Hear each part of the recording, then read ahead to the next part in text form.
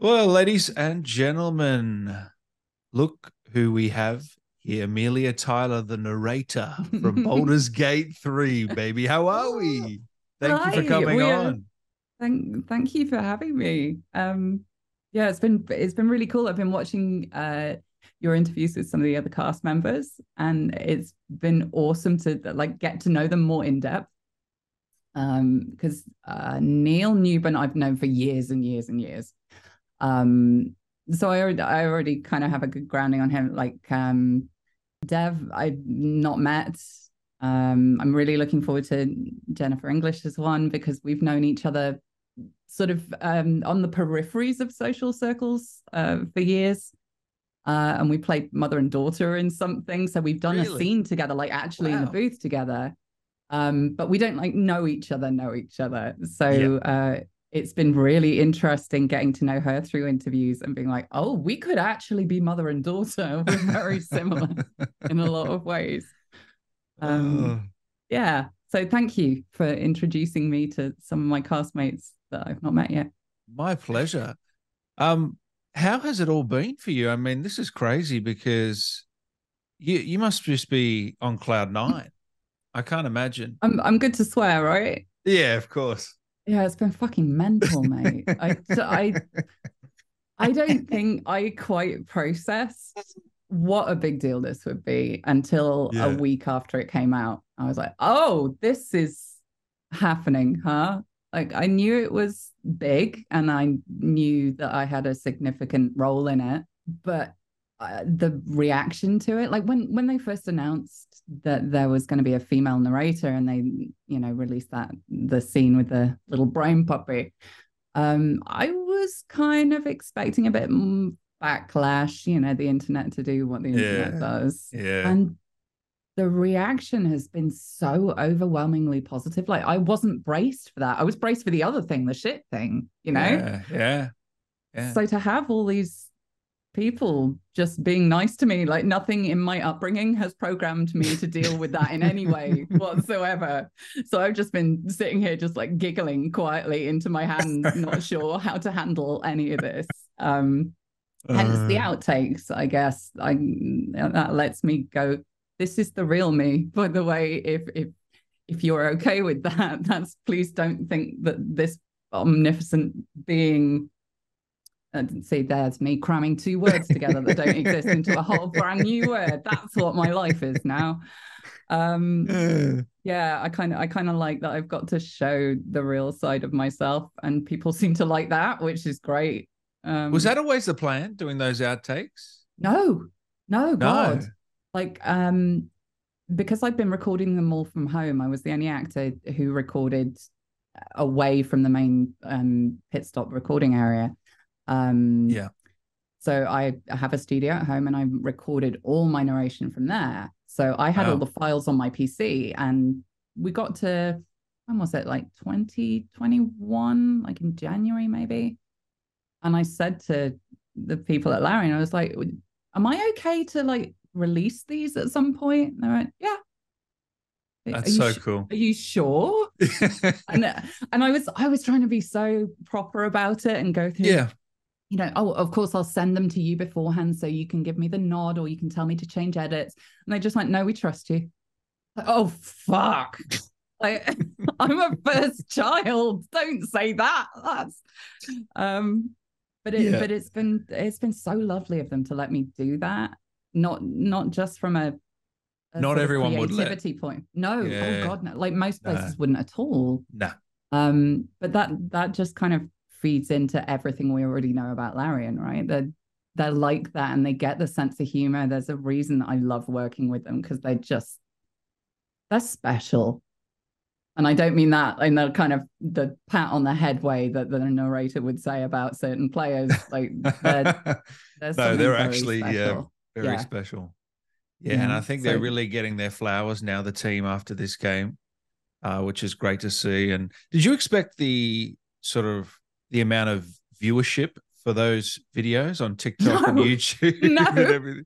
Like the first one, I put one of them out on my Twitter back in 2021, I think it was, and a couple of hundred people were just like, "Oh, that's funny," And then we came up towards release, and I just thought, oh, I should put these out properly, put them on my YouTube or something, put them on TikTok, see what happens, because I've been given permission, so I might as well. I've got 3.5 years worth of footage. I might as well do something with it. Yeah. And I put it out in the most stupid way possible, like in the middle of the night after I finished an edit, like bleary, covered in Red Bull, just like, that'll do. Expecting That's the best nothing. way. Yeah. And I've done no promotion apart from tweet going, there's a thing. Yeah. I don't know what has happened or how that's happened or what sacrifice I made to the almighty algorithm, but apparently people like them. And it makes me really happy, because that's the side of recording we don't really get to show people, that the flubs in between takes. Occasionally in movies, especially back when it was DVD or something, you get the outtakes or the blooper reel. But this is a whole different level of no. And I never see this sort of content for a game. No. It's it's time consuming, maybe that's why. But I really like editing them. Editing is my zen. I've got no formal training whatsoever, but I really enjoy putting that together, and like all the captions and things that pop up and jiggle about and stuff. That's all me as well. That's me just like trying to zone out of my real life for a bit and just focus on something practical, so my brain doesn't explode. How long does one take? Oh, I couldn't answer that question. You got to sift through all this footage. Yeah. I mean, a long time. A long time. And I'm a picky bitch, so a long time. There'll be like one clip. I'll have the whole thing rendered out, and I'll listen to it the final time before uploading, and I'll be like, that one's in the wrong place. Got to switch those two. Bollocks. Go back and do it all again. I don't know if it's an ADHD thing or an anxiety thing or something, but that's how creativity has always been for me. I feel when it feels right, when it's ready for me to wave goodbye and just send it out into the world. So have we got one editing now? We've got several editing. Yeah. Yeah, there's a lot of, I think at the moment in the reels, I'm up to midway through 2021. And we were recording right up until the summer. So, and there are 4 or 5 edits in progress on my timeline. So there'll be more. A lot more probably. They're so funny too. I think that's what people love. I feel like you pick the funniest parts. Nobody wants to hear me like coughing or like snorting.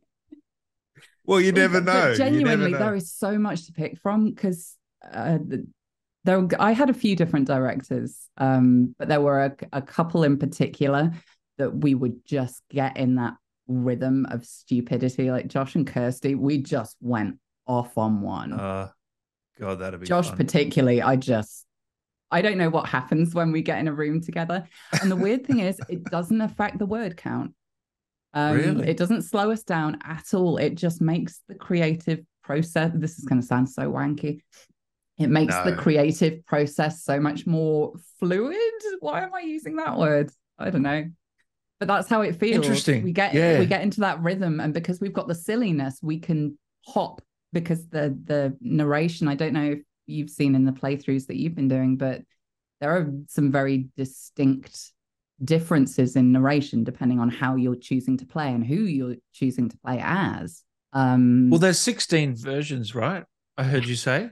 Yeah. 16 different versions of the narration. Not 16 different reads of the same script. The same thing, yeah. But it's like, if you're playing as Astarion, you will have a slightly different narration at certain points from if you're playing as Shadowheart or if you're playing as Dark Urge or any of the characters. So, and do you tap into their personalities? Yes, very much so. Very much so, especially towards the end, when I started having to do Karlach's stuff.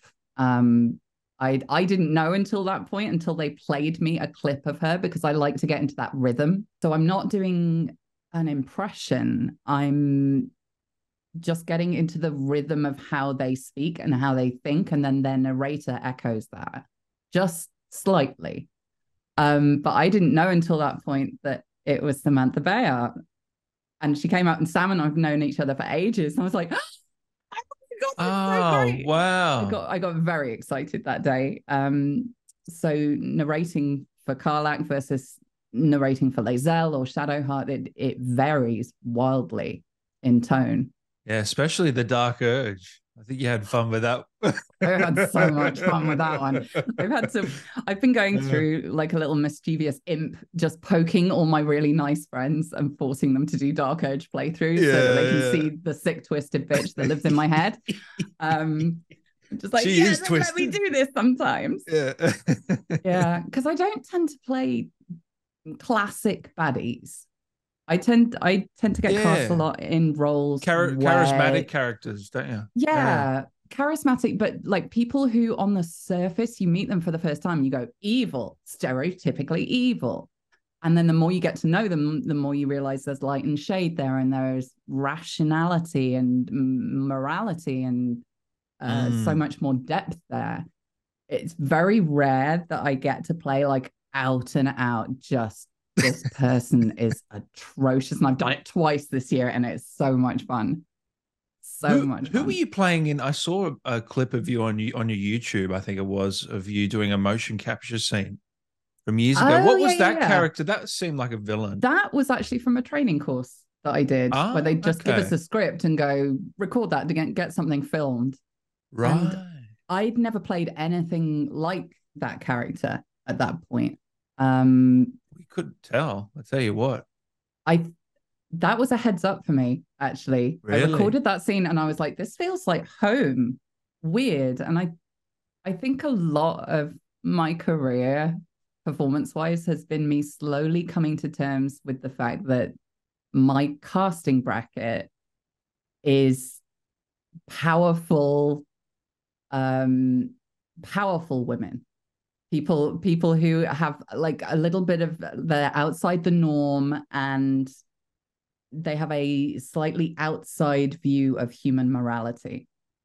Because when I was growing up, I was like dark hair, green eyes. All the kids thought I was a witch. How did that work out, kids? It turns out children very perceptive. But back in the 80s, all female roles were like, if you were the heroine, you had blonde hair and you were very nice and very feminine and delicate. You were being saved. Is that what you mean? You were being saved, and you had a high voice, and it was everything I wasn't. I didn't see a representation of me on the screen. I was going to say, who did you look to as inspirations? Not many people, honestly. I mean, I remember seeing Ripley in Alien once I got a bit older. She's a badass. Yeah. Like, yeah, that's cool. Lara Croft in Tomb Raider, when that came out, I was like, oh, finally. Just something. But the older I've got, the more I've kind of settled into this bracket and kind of made a little nest here, and now it's super comfy, and I've realized it's so much more interesting than trying to pretend to be somebody else, trying to just be safe. Yeah. And I'm getting cast in a lot of roles that are written for men initially. Wow. Where they've suddenly gone, oh, it's got a bit heavy here. We should probably get some, like, there should be a woman in a position of power in this movie. And so they've just gender flipped it. And they go, well, she's got a deep voice and she sounds commanding. She's good at battle shouts. We'll see what Millie does with it. Yeah, right. So it's always really fun bringing character to roles like that, where it could just be like a straight down the line badass, but I like to give it a bit more personality than that, I guess. So have you felt like you've hit your stride the last few years? You feel like you're at your peak? Or is there peak? Yeah, you're only going to just get better and better over the years. I don't mean in the job sense. I just, the idea that where my brain is right now is my peak is just fucking horrifying. Oh, don't be silly. Yeah, it's been a weird few years. It's been a really weird few years. What it feels like is a transition. Between who I was before and a lot of the anxiety I held and trying to be what people wanted me to be, and relaxing into what I am and seeing the value in that, and just kind of going, if you don't want to cast me, the gig's not for me. That's somebody else's exciting day. I don't see it as a reflection on me anymore. How did you get Therapy's to that great, point? kids. Yeah, Was therapy. it Lots therapy? of therapy. Yeah. Because I know Yeah. you were recently diagnosed with ADHD. I believe Mm-hmm. you shared that, yeah. Yeah. Back in 2020, right before everything went to shit. Yeah. Yeah, 2020 was quite the year. And I went through a huge amount of stuff. Like I had a breast cancer scare, diagnosed with ADHD, just like literally 2 days into titration for that. So they were starting me on medication for ADHD. And my dad had a stroke. Oh My dad no. has been my rock for my entire life.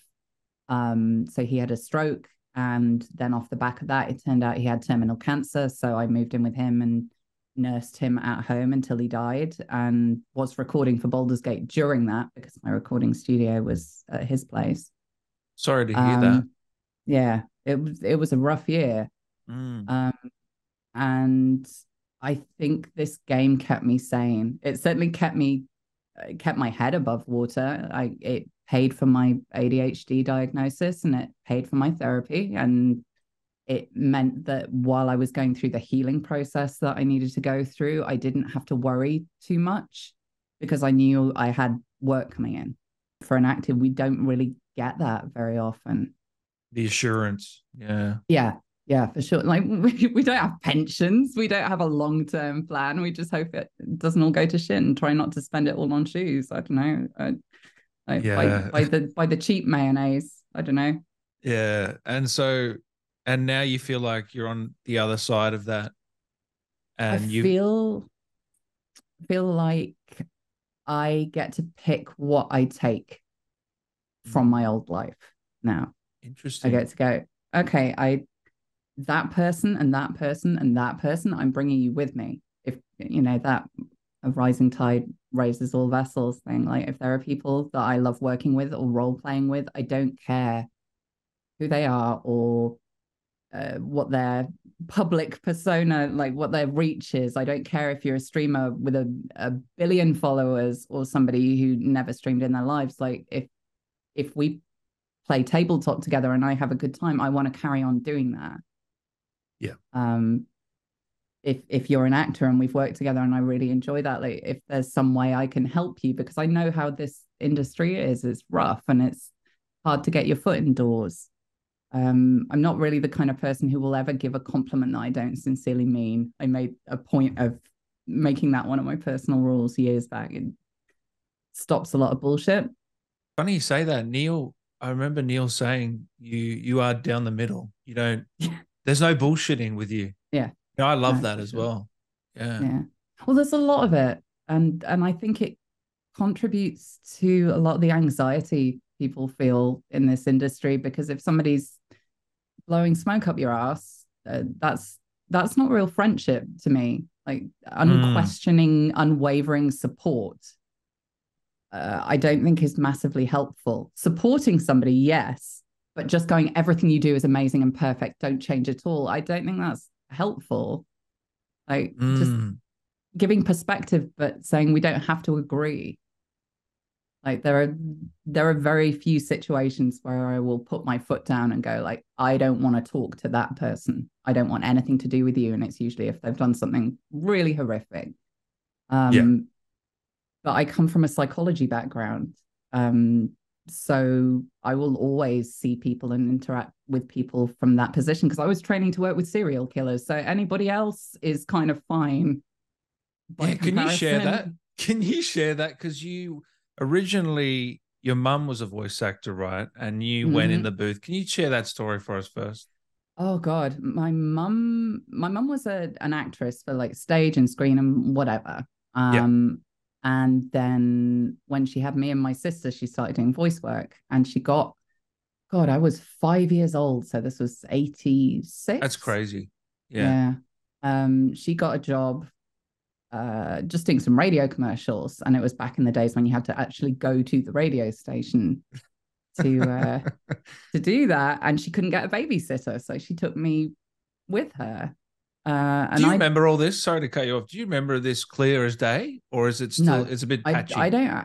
don't really have any memories from my childhood. Yeah. There are reasons why I don't, but Oh it's all well, PTSD stuff. yeah. Okay. Yeah, she took me along to this session, and I'd been having lessons with her drama teacher for a couple of years at that point because I had a lisp when I was a kid, and it came out particularly when I was nervous, but it was really strong. And to this day, if I say the word lisp, I have to really focus on it to not say lisp. So when I'm taking the piss out of Catterick Thorn, I'm really mocking myself. It's fine. Uh, But yeah, so she'd sent me to a drama teacher to get rid of this lisp. And in doing so, the teacher was like, she's kind of good at this. Maybe she should carry on. So I'd just been, as you do when you're 5 years old, it's nothing too heavy, but like learning how to speak aloud and read things in a way that makes sense for a script. And she took me to this radio station. And they were like, we've got a Christmas commercial that needs a little kid in it.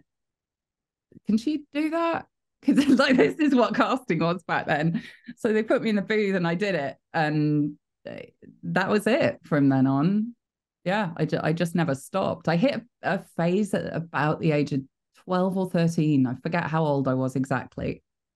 But your voice kind of crosses over to yeah. before that, they want you to be a cute little kid, and there's a lot of wiggle room for getting things wrong and just playing. And then they're like, no, we want you to advertise something, do this Mm. properly. And I remember really distinctly going to the recording session for my first advert like that and just emotionally destroyed by how badly I did. Really? Yeah, like to the just in absolute floods at it because I didn't cope with failure very well. That was not an Oh option no, available to me growing up. that's so Um, sad. yeah, so I was just like, what have I done wrong? I don't understand. Oh And I got God. home and I, in traditional Millie fashion, was like, okay, I've got two options. I either run away from this scary thing or I sort this out. And every single day for the next 4 or 5 months after school, I would lock myself in my mum's recording studio and practice for at least an hour every single day. And then that was it. From then on, I worked all the way through uni. And when I finished uni, graduated with a psych degree and was like, this feels like a very dark path I'm treading. I'm just gonna do something a little lighter for a year and see if that still makes sense to me afterwards. And just never went back. Right. So why did you go into psych versus continuing on with the acting side? I wasn't really given a choice in a Right. way because mum was an actress and she was like, don't you dare be an actress. You go to university and get an ology. She went Maureen Right. Lipman on me. So it was partly that. Like I would have loved to go to drama school, but that just wasn't an option. Even though Um, you'd been doing it for years as a yeah, kid. yeah. Because Really? she wanted me to. I mean, part of it was her being a dick, and part of it was just her being like trying to look after me long term because she It's a knew tough how. business, yeah. Yeah, yeah, it's rough and it's hard to make money and there's no security and it just destroys your self-esteem a lot of the time. That is the advice I always give to anybody. Like, if there's anything else you can do that. And I think psych was my do that. But in a weird way, it's what's made me good what a shit word. But it's what's made me the way I am now because I approach characters differently to other It people. is a shit word, sorry, isn't Yeah, good and it? nice. I can hear every English teacher I ever had at school just like, oh, what an insipid word. I'm an Um, abuser of it too. I need it. yeah. So you said you were going to, what was it about serial killers? You were going to, I was training to be a forensic psychologist or oh, so psychiatrist, you weren't depending joking. on. No, no, no, no. Oh my That was goodness. literally. I've got a BSc in experimental psychology. I was going to work with serial killers. That's really dark. Um, yeah. Shit. So I kind of in training for that, and it's a kind of chicken or egg situation, right? Like, do I find that kind of thing fascinating, and that's why I did the course, or did I do the course and that's how I learned to do the things I do? But I always approach characters in a way of like, nobody thinks they're the villain. Everybody thinks they're the hero. Yeah.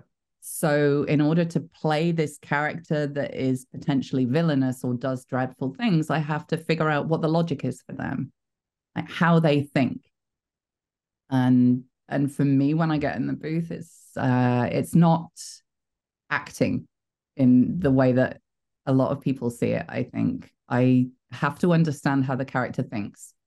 And the second, it's kind of more like role playing, I guess. The second I understand how they think, I can drop into that character, and it's almost like they're doing the session with me watching from behind, just like, okay, do that word slightly differently, pick up the pace on that bit.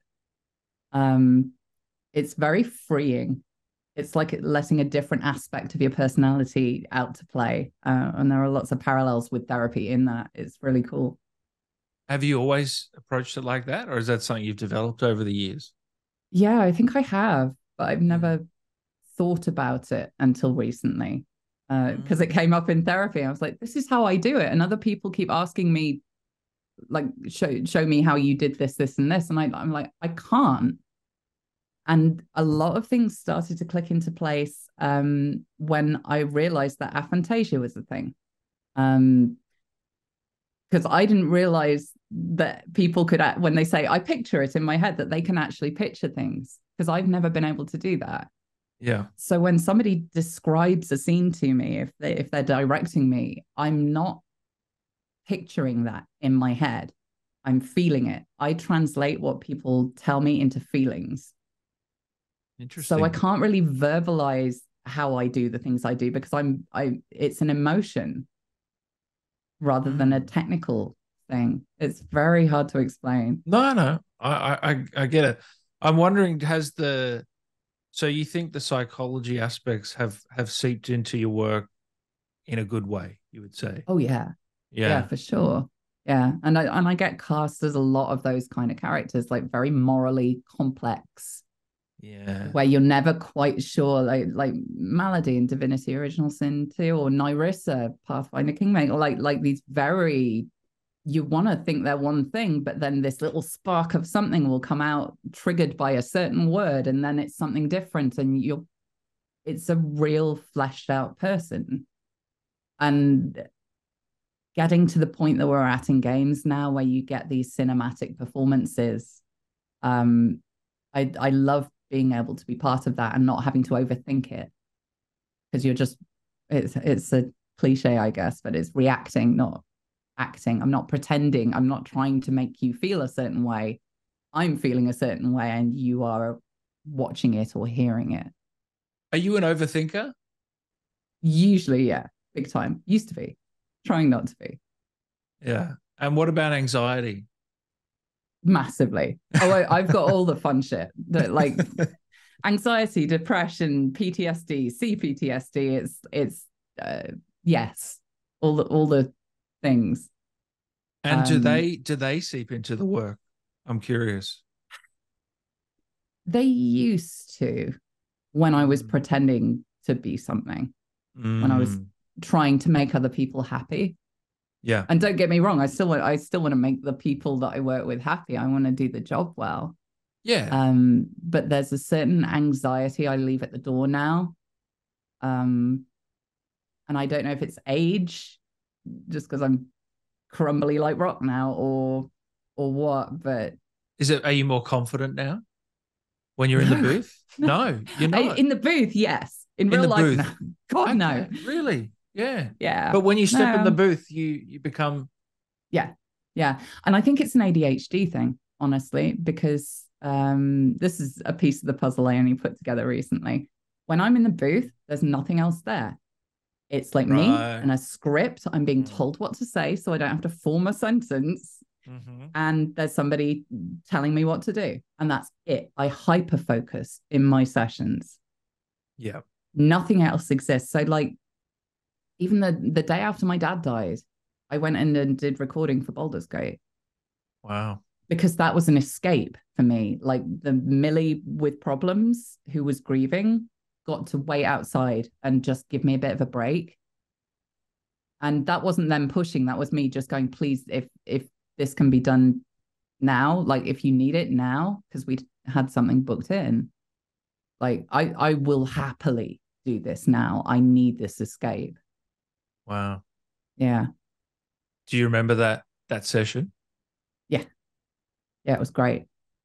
Yeah. Wow. Yeah, it was great. It was because it's a relief. It's like somebody injecting you with painkillers or something just for Therapeutic. a Yeah. couple of hours. Yeah, just like leave that just for a second, take a breather, be the confident version of you that has power and gets to just narrate this stuff and then go back out and deal with everything you've got to deal with. Do you remember your do you remember your last session doing the narrator? What was that like? Was it emotional? Was it I can't answer that question. okay? Okay. It never ends is the answer to that, because every so often they'll be like, oh, this is missing a line, or this needs doing, or oh, Yeah. we've yeah, like, oh, that didn't get inputted. We need to, like, it's It is a big Larian, you game. know? Yeah, it's a Yeah. massive game. And if anybody was following DOS 2 when that came out, like there were huge improvements that were made over the following year. So I suspect probably I'll be doing pickups for this for a little while at some point. Maybe not. Yeah. But I'd be surprised if something didn't come down the pipeline. So I always say hello and goodbye to my editor on the tapes. God, how old am I? But on the recordings, I'll always start off like, "Hey, editor, how you doing?" and say goodbye at the end of it. And the last few was just like, "So apparently this is the last one. So bye, I guess." But I think we both know this isn't true. Um, Have it's you started to play yet? What are you? Because No, I know I've you been want to stream it, watching. right? I want to stream. I don't know whether I'm going to stream it or not. Do I have the What's balls to do stopping you? that? What's Probably. stopping you? Right now, it's still very fresh. Yeah. And I'm kind of loving watching other people play, honestly. And for me, streaming is quite an anxious experience. I've streamed a couple of times before, but that was before I'd had shit tons of therapy. So it might be a different experience now that I've relaxed a bit. I saw that your Um, last time you streamed on your channel was like 4 years ago. yeah, I it know was a while you're back. on other streams, but Yeah, as on your channel. Yeah. yeah. Well, this is kind of what I'm like. I don't like being the center of attention.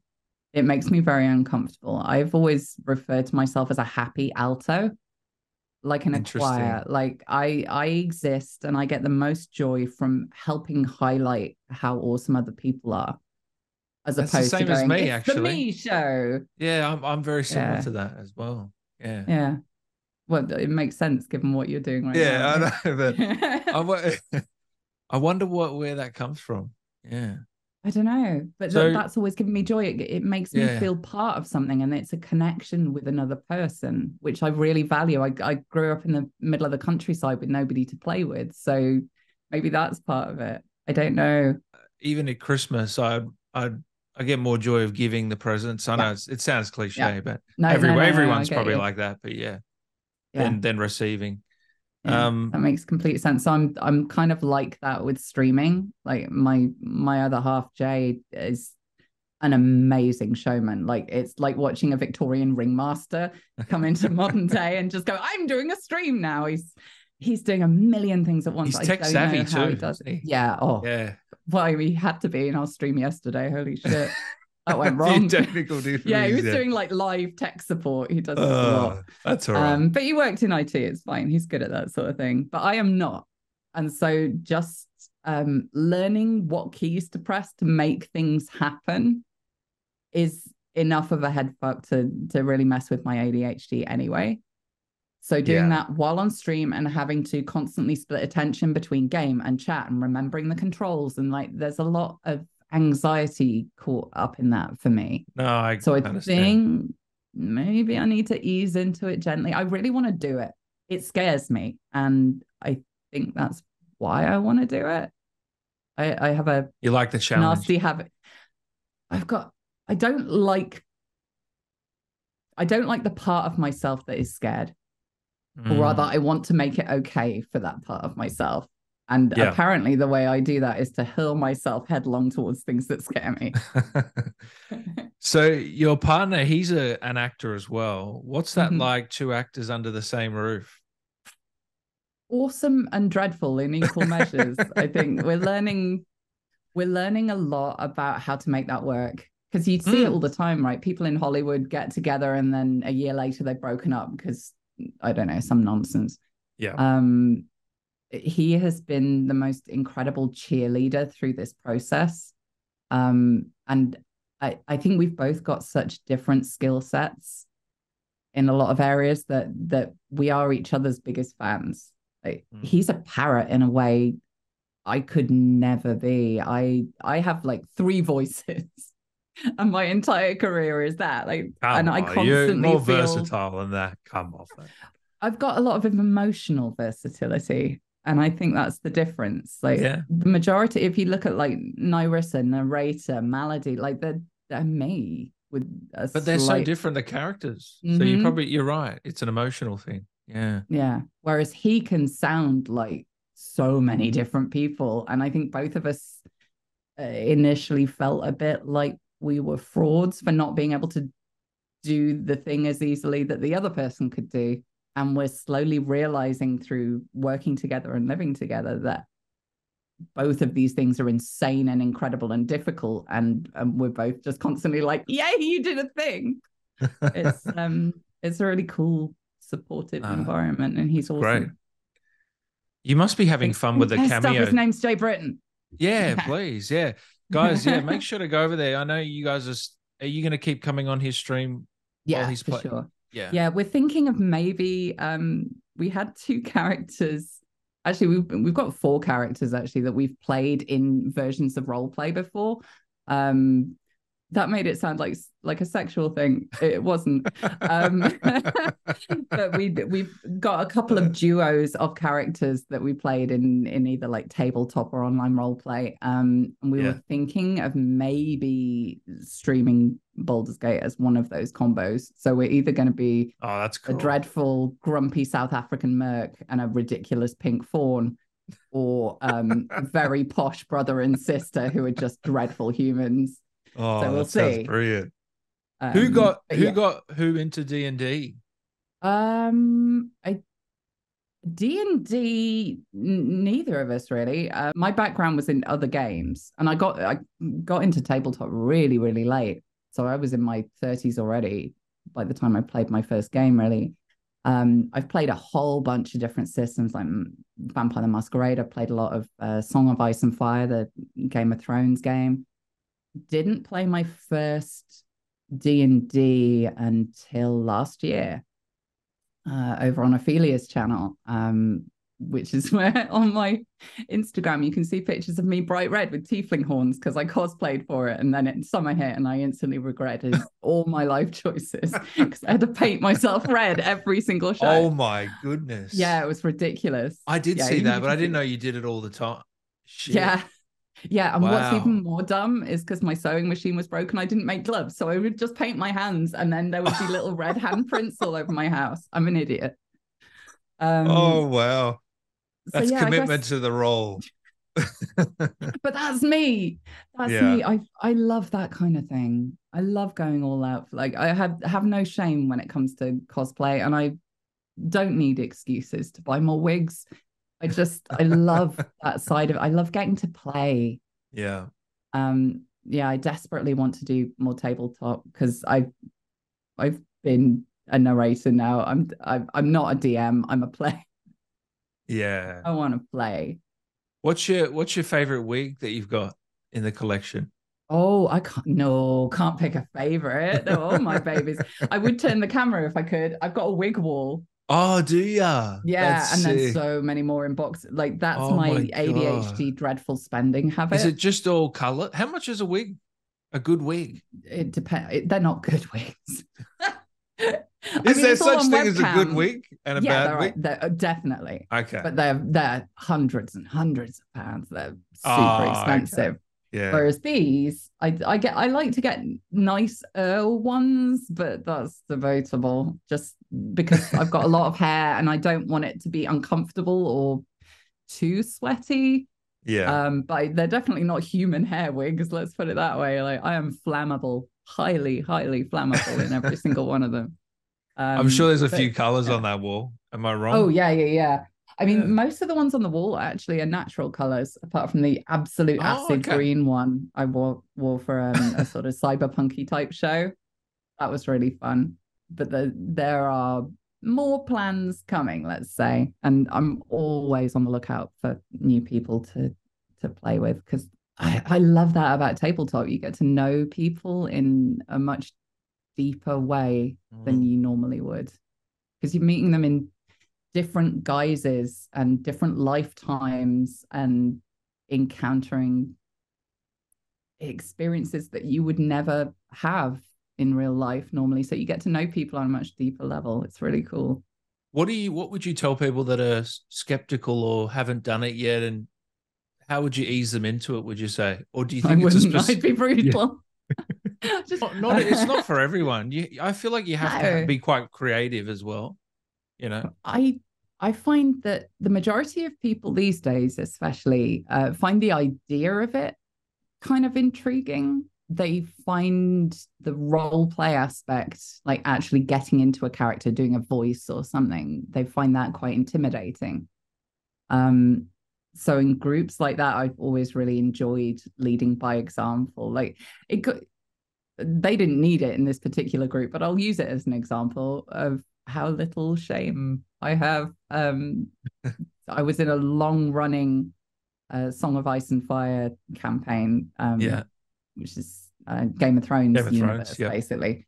Um, and there were a couple of us who wore wigs and did the whole cosplay thing. But by the end of the season, the final season, like pretty much everybody was just like in their normal civvies. And I was like, no, no, I will go all out. And I don't care that I'm the only one doing this now.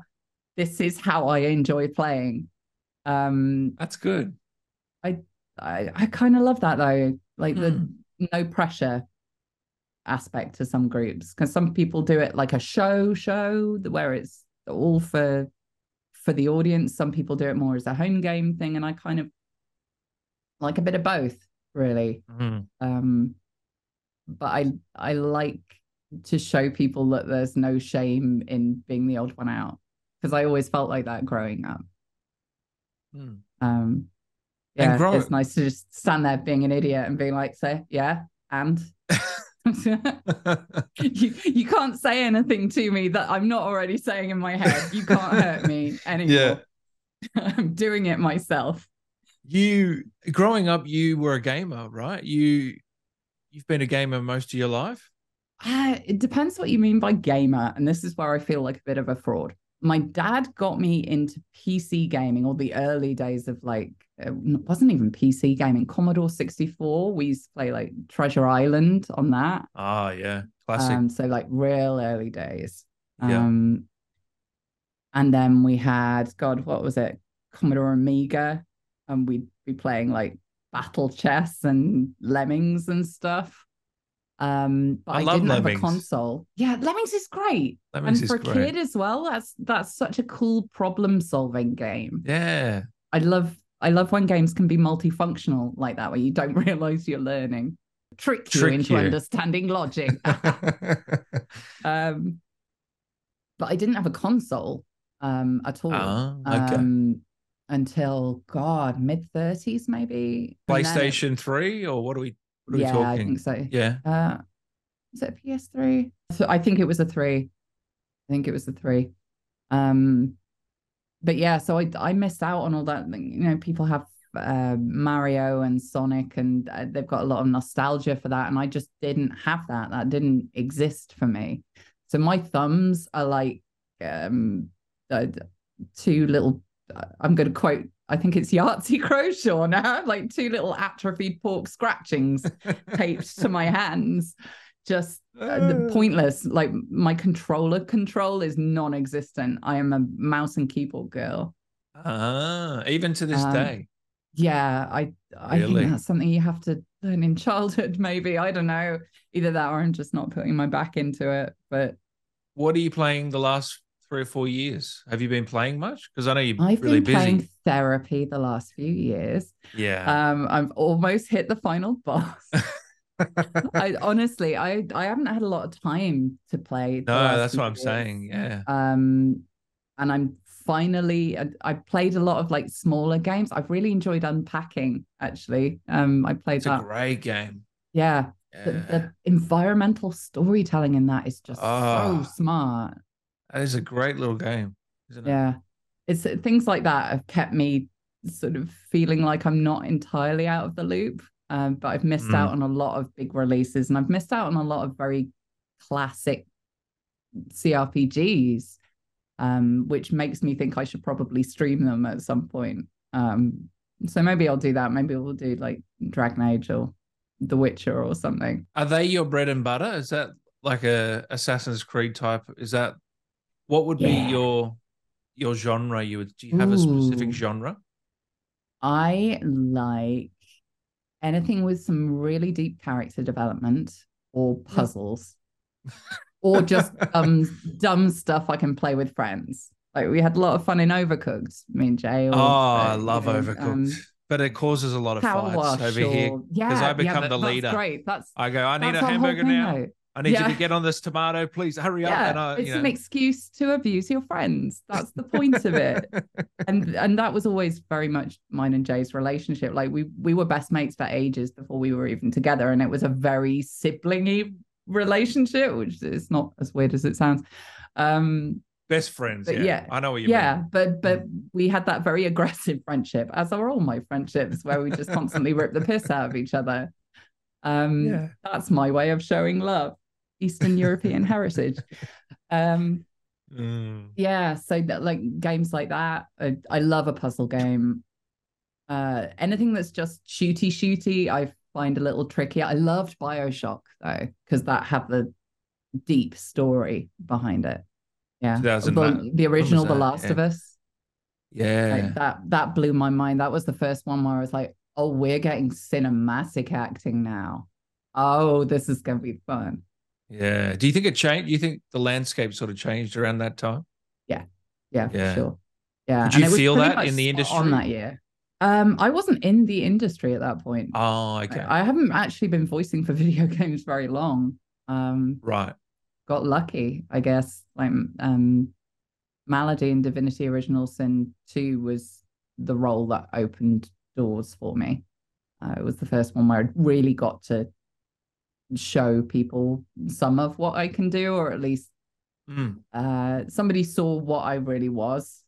Josh, who you can hear me talking to in some of the outtakes, he's the one who cast me in that, and like he's always seen me. I think we've been talking about maybe streaming together at some point, so he sees people, and that's what a really good casting director or just director generally. That's part of what they are. That's the job, right? Because otherwise, you're trying to find a voice that sounds vaguely right and cramming it into the shape you want it to be rather than like I see that in you, let's bring that out. Do you think that's a difference between a good and a bad director? Oh, there are so many differences to specifics at this point. It's very unwide, but you do get in sessions occasionally Yeah. where people like give you line reads. That's always the big sin in directing. Like you don't go say it like this and then make them Ah. parrot it back to you. And I've been in sessions before where somebody's parroted literally every single line, and I've come out just going, "Oh my god, am I Oh shit? no. Am I really bad? Why do they hate me? That was awful, though. That sounded really bad. Did that sound?" And then I've spoken to somebody else, and they're just like, "No, that's just what they do." I think Interesting. it's just maybe inexperience on their part, or just that's how they communicate with people. But Yeah. I think that's kind of part of my job as well. When you get in a booth with somebody that you're unfamiliar with, both of you are trying to find this way of communicating together that works for the two of you, and it's never the same twice. It's like having a different friendship. You might be laughing and joking with one person, but like really straight down the line and business-like, and get out there with somebody else. And part of my job is to make that judgment about how somebody communicates, how they're feeling, how much time they've got, and give them what they want. Well, I feel like you'd be a good director then. You'd think. And yet, I don't know. I'm good Have you ever at thought about it? Or voice not directing or no? seriously, because I find it so hard to explain what I do. So I don't know if that would just be a really frustrating experience for somebody else. If I'm just like, oh, just feel like this. And they're like, I don't do that. You're weird. Yeah, Please. okay. Yeah, Yeah. I get So that. I don't know. I don't know. Maybe I'll try it. I've honestly got more respect for the people who do that professionally than to think I could do it. It's kind of like being a dungeon master, right? I'm playing one, but that's not my skill set. And it definitely isn't what my ADHD wants me to do. So I've had some really good GMs over the years, and I respect what they're able to do way too much than to even attempt that. Did that experience help you with doing the narrator at all? Because Yeah. I'm Oh curious, like, yeah. how do you approach? Do you Yeah. approach it per the 16, as you said, or is there a consistency across the whole thing that you're looking for as well? How does that work? I wanted it to feel authentic. I wanted it to feel like something that someone who has been a dungeon master could listen to and be like, she understands me. Which is part of what's kind of come out in the outtakes, honestly. I think that's come out more in Yeah. but just letting people paint pictures, because that's part of what it is. We never wanted to, because that's the big thing. Players start feeling very disconnected and very abused when they're told what to do or how to feel. And we never wanted to do that unless it was out and out manipulation. Like there are moments in the game when control is taken away from you. I felt like it was my job, because I've had some GM'd experiences that were not so great. And that is, I didn't want a player to feel that way. So I felt like it was my job to be like, control is being taken away from you and we know it. This is deliberate. Just go with the feeling. Like experience what this is. It's deliberate. You'll get control back in a minute, but like right now you're out of control. Enjoy this sensation. The rest of the time we kind of we always described it like I'm behind them with my head sort of on their shoulder, just like tilting their head and going, okay, over there. But I'm their narrator. I'm not me telling them what to feel. I'm like, I've lived in your head all your life and I know how you think. And you're looking over there. It has to feel like I'm like they're rolling against me, but really I'm on their side. I'm there to facilitate their story, whatever they choose their story to be. Well, I think this is one of the best narrations I've ever heard in my life. So I'm not blowing smoke up your ass, genuinely. Thank you. Seriously, it was really, really impressive. And we've got a few fan questions if we can go through a couple of those. If Sure, favorite voice line was one of the big ones that I know it's impossible to pick, but do you have any that stand out? Let's say that. the authority lines for sure. It's funny you say that. This guy said, and why is it authority? Have Dan. Yeah, how funny is that? Amazing. Yeah. I really enjoyed that one. I wasn't expecting such a reaction to it. But the second people picked up on it, I was like, of course, of course. I loved giving them that feeling of power, because it's that smile of like, because we go through life just feeling so at the whims of fate and out of control. And it was so nice. It was almost like a cat curling up, or like just nestling down and going, you can feel comfortable right now. You're in control. Like, who doesn't want to feel like that? Was that the plan? Did you work with the director on that, or how did that come about? It just happened. It just happened. Yeah. Yeah. I mean, there was direction leading up to it, but that's kind of how Josh and I particularly, he ran most of my sessions for early access, and that's where we started to find the voice of the narrator. We run these sessions like I will read the line just how it comes out of my head, and then he'll go, oh, but on this word you're feeling this, or you're just twisting this, or he quite often gives it physicality or something, some kind of feeling or a strange word that doesn't make sense, but we both know what it means. So yeah, it's really hard to describe. It sounds symbiotic. That's the word. Very much so. Yeah. And it feels so good. Like both of us know when we've got the right take, usually. Usually. Just occasionally I'm like, I wasn't feeling that. Can I go for another? And I'll do it. And he'd be like, I hope that felt good. Yeah, we're going with the other one. No. Yeah. But yeah, like all the directors were fantastic in different ways, but they made me feel comfortable in different ways, I think. And Josh and I just have this creative madness together that kicks off very quickly.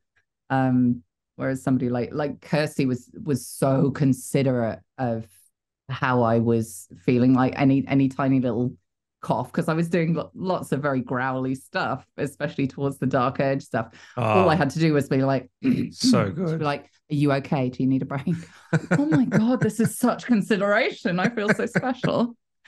But that's the kind of thing, I think, until you've been in a session that's run badly, you don't realize the value of somebody who thinks about you like that. Because we don't ever want to be a pain in the ass. We don't want to be homework for somebody or slow things down. So a lot of actors, I think, until they're really experienced, they push themselves too far. And even then, sometimes we push ourselves too far.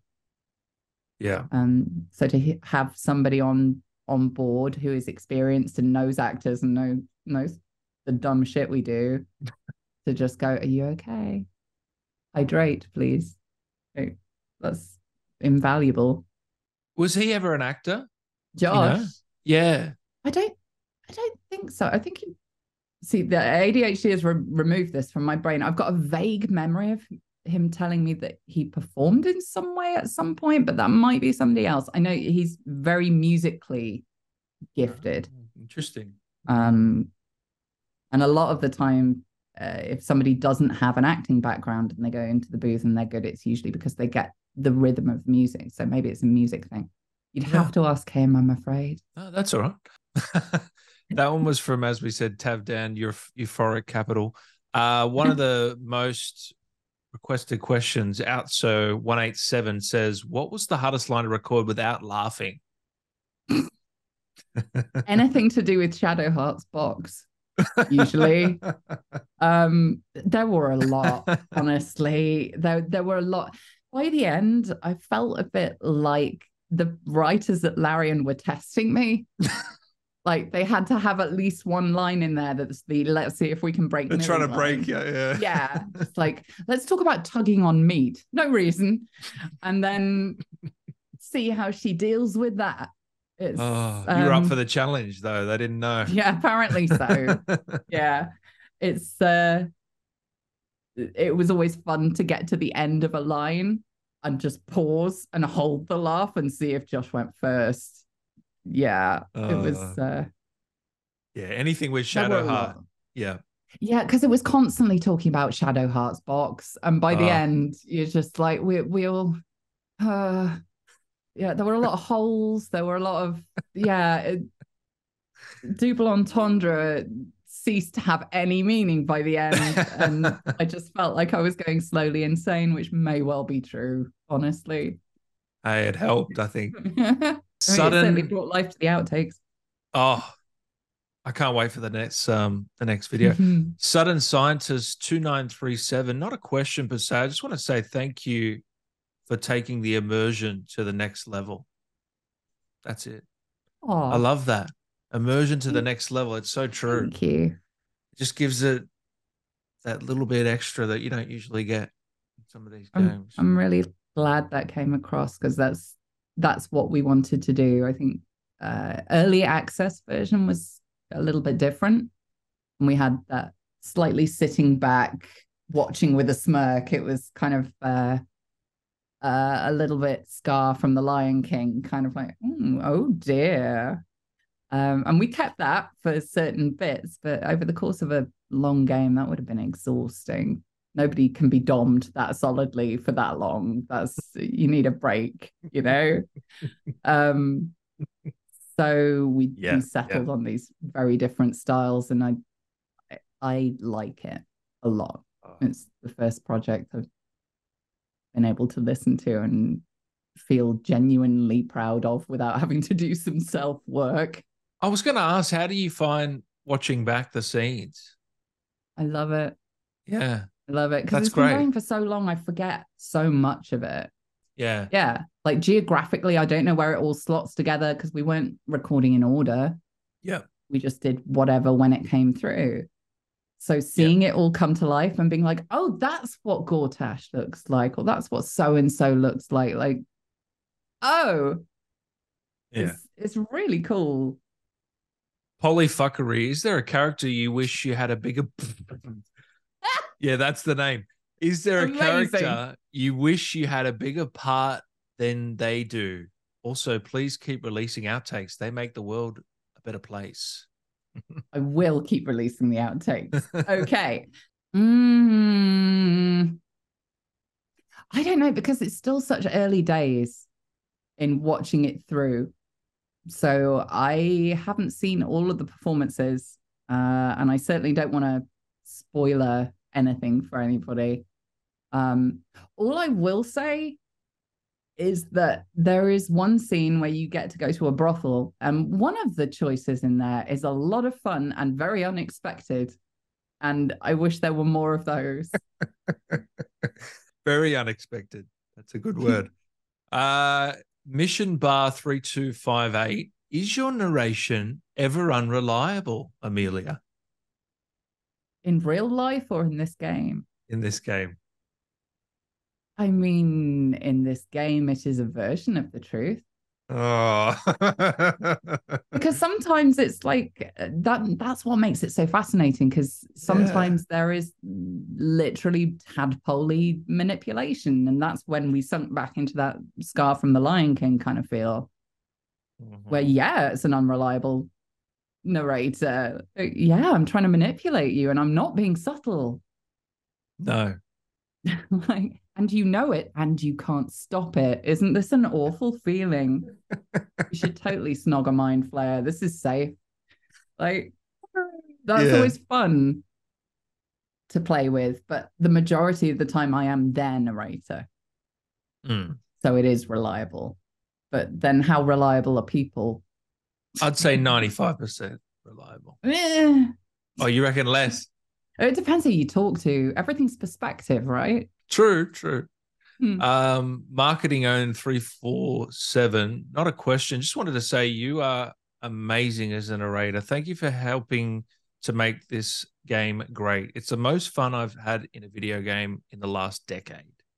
I'm going to have to hide under the desk in a minute. People are being too nice. I'm so glad that people are enjoying it, because really I was bracing for people to be like, why is woman telling me what to do? Or why aren't you Matthew Mercer?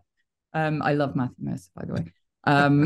Just getting that out there. I'm a critter through and through. But yeah, I was in no way prepared for any of this. And certainly not people being so kind and so lovely, because it's the internet and you don't expect that, really. It might help that I've got a picture of me stabbing a teddy bear as my Twitter profile picture. I was gonna ask, maybe, what is the origin of that picture? That was taken when I got to 666 followers on Twitter, and I decided to take a picture to commemorate it. And apparently the way I chose to do that was stab a teddy in a pentagram made of gravy granules. That is hilarious. Oh my God. How much would it cost to hire you to narrate my chickens for a day? For a whole day? I don't know. Can you pay me in eggs? That could be useful. Like a lifetime supply of eggs. I reckon I could make that really financially unviable for that person.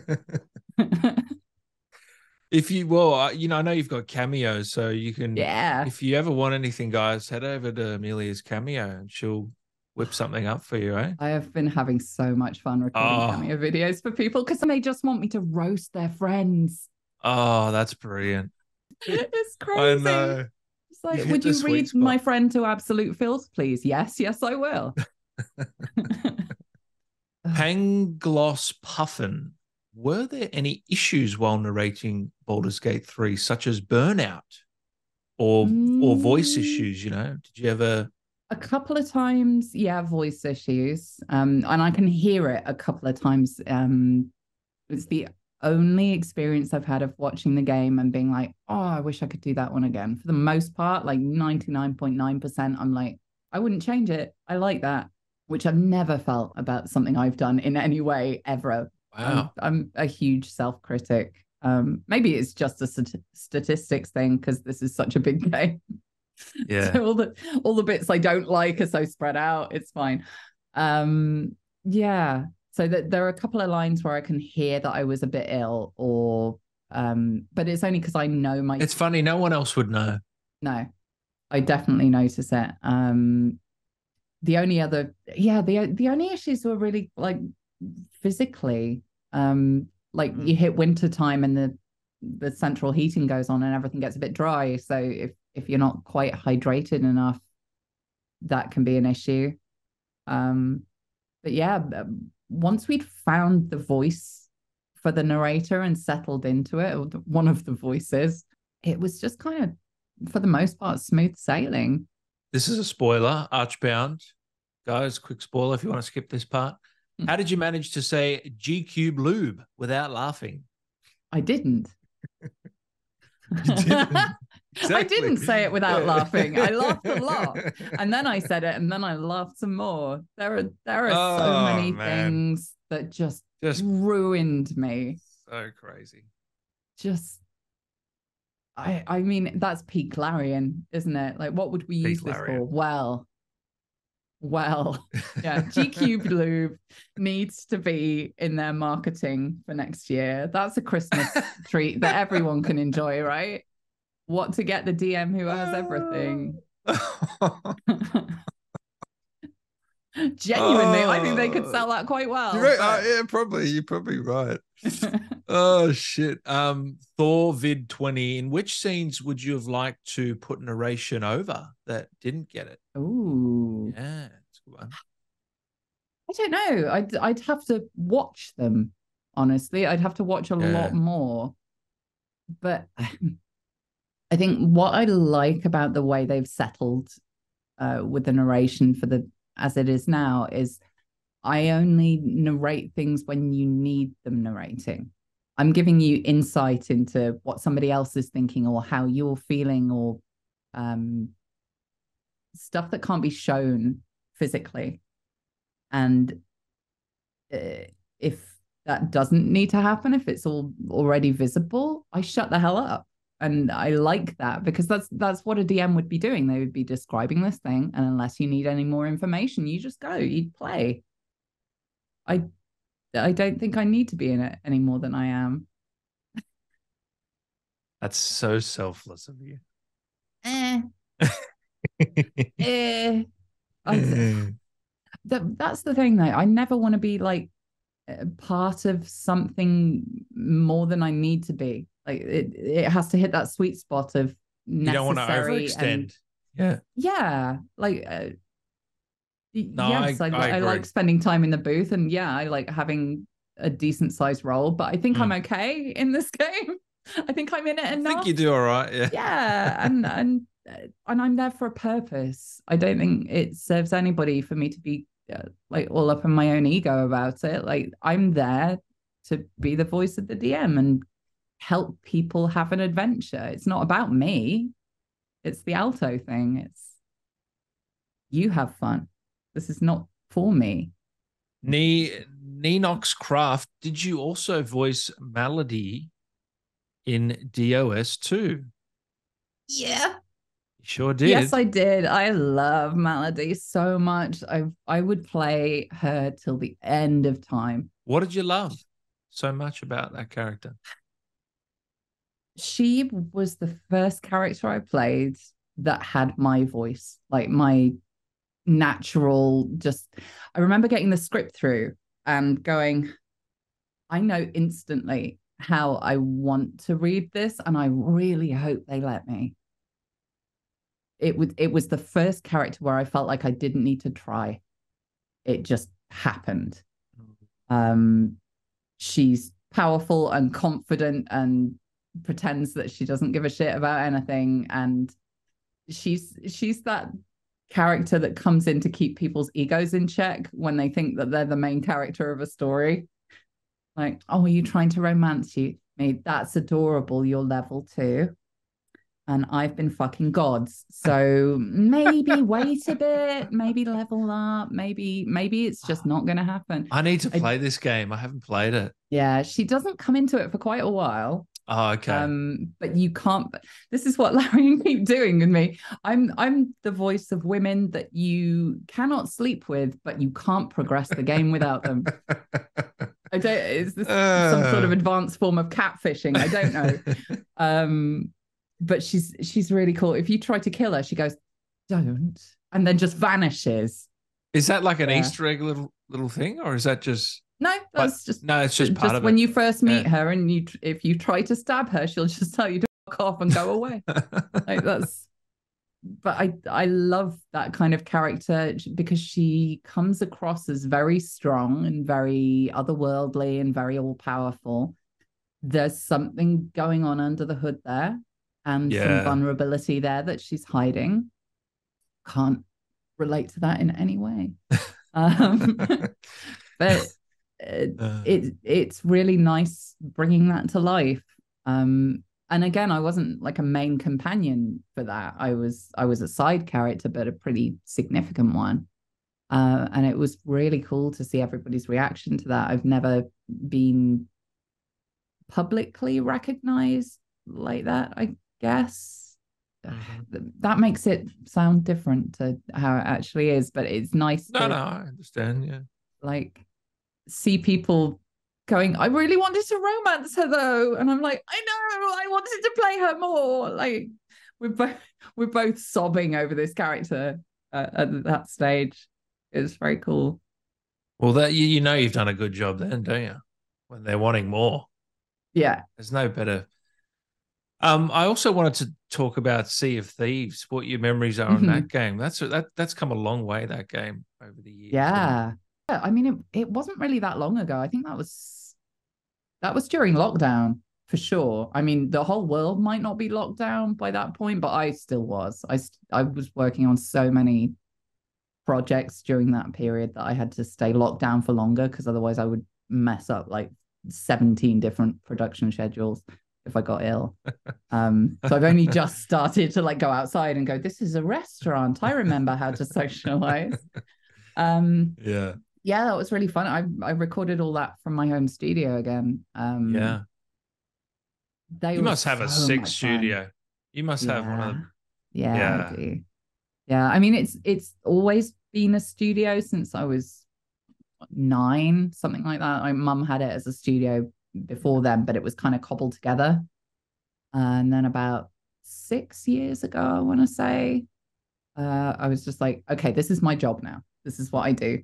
And I want to make this good. And it was just after mum had died as well. So there was a bit of an exorcism thing going on of like, I'm going to make this space my own so I can move forward with my career and not be sitting there trying to be creative while seeing ghosts, you know? Metaphorical ghosts. She wasn't literally haunting me, just my therapy sessions. Do you prefer going into a studio or using your own booth? Oh, that's a tough one. Like if teleportation existed, I would go to an outside studio every single time. Like I don't want to work from home. Yeah. I like the convenience of working from home, and certainly for something like Baldur's Gate 3, it was incredibly useful. Yeah. Saved me a fortune on transport. But I would always rather be in a room with people and not have to deal with the tech side of things at all, because engineers are amazing. And don't want to have to deal with that. I'm not a technician. I just want to focus on my thing. I would much rather be in a room with other people, but that's not the world now. And a lot of my clients live all over the world, and it's really cool to be able to work with one of them at the drop of a hat without them having to find budget for transport and hotels, which would never happen. So you get to work on a lot of really cool indie games that would never have had the budget for that otherwise. That's really cool. Yeah. And Hades too. What can you tell us about that? Because that's very anticipated game. I know you can't say much, but you have announced that you're in it. Yeah. And that's about all we can say. Yeah, I'm in it. I play Hecate, the goddess of witchcraft, and that's kind of all I can say. Yeah. I mean, you've seen the trailer. That's her. She's got a great hat, and as people have pointed out, rippling abs. I wasn't expecting anybody to be thirsty for her. I should have known the Hades fan base a little better than that, but they're just like, I see a glimpse of abdomen, I am obsessed, which is it's really cool. All I will say is you are in for a treat. Yeah, I can imagine. If you like the first one, you are unprepared. I can't wait. And do you have a message for the fans that have tuned in today, Amelia? Is there anything you wanted to pass on to them? I can't think of them as fans. My brain just kind of goes, players. Friends? Players. Let's say players. They're not friends until they've like helped me move furniture or something. That's strictly not true. Thank you for being so welcoming. Really, I was not expecting any of this, and the welcome that I've been given to this world and to TikTok and YouTube and everything else, like this feels like a rebirth. I'm getting to pick which parts of my old life and which parts of my new life get to be squished together into whatever I do next, and it is really cool to know that there are a whole bunch of people who get me and who want to come along for the ride. So let's play. Love it. And promise me you'll come back for Hades too, yeah? To the show. Hell yeah. Absolutely. Awesome. I'm really excited for that game. And look out for a stream, possibly. You might do a stream. I know you're streaming with your Jay, so I'll leave a link for that in the description. But yeah, you've got TikTok, Instagram, Twitter. I've got a Twitch YouTube, channel. I just haven't streamed on it for a bit. Yeah, I've got all the things. You got all the things. I'll send you a bunch of links. It's fine. Beautiful. Hey, is there anything before I let you go? Is there anything the narrator can say to Dan to wrap this up? You close the stream with a sense of satisfaction. Your tadpole squirms. You're hungry. That's it. Go eat some food. How'd you know I was hungry? Look, the white streak and the witchy thing is not just an act, you know? Yeah, I know. I can literally read your mind. I am your narrator and you're hallucinating this entire interview. People are going to give you really weird looks when this goes online and half the screen's just empty. Can you imagine? Oh, that's brilliant. Well, thank you so much, Amelia. Thank you. This has been really fun.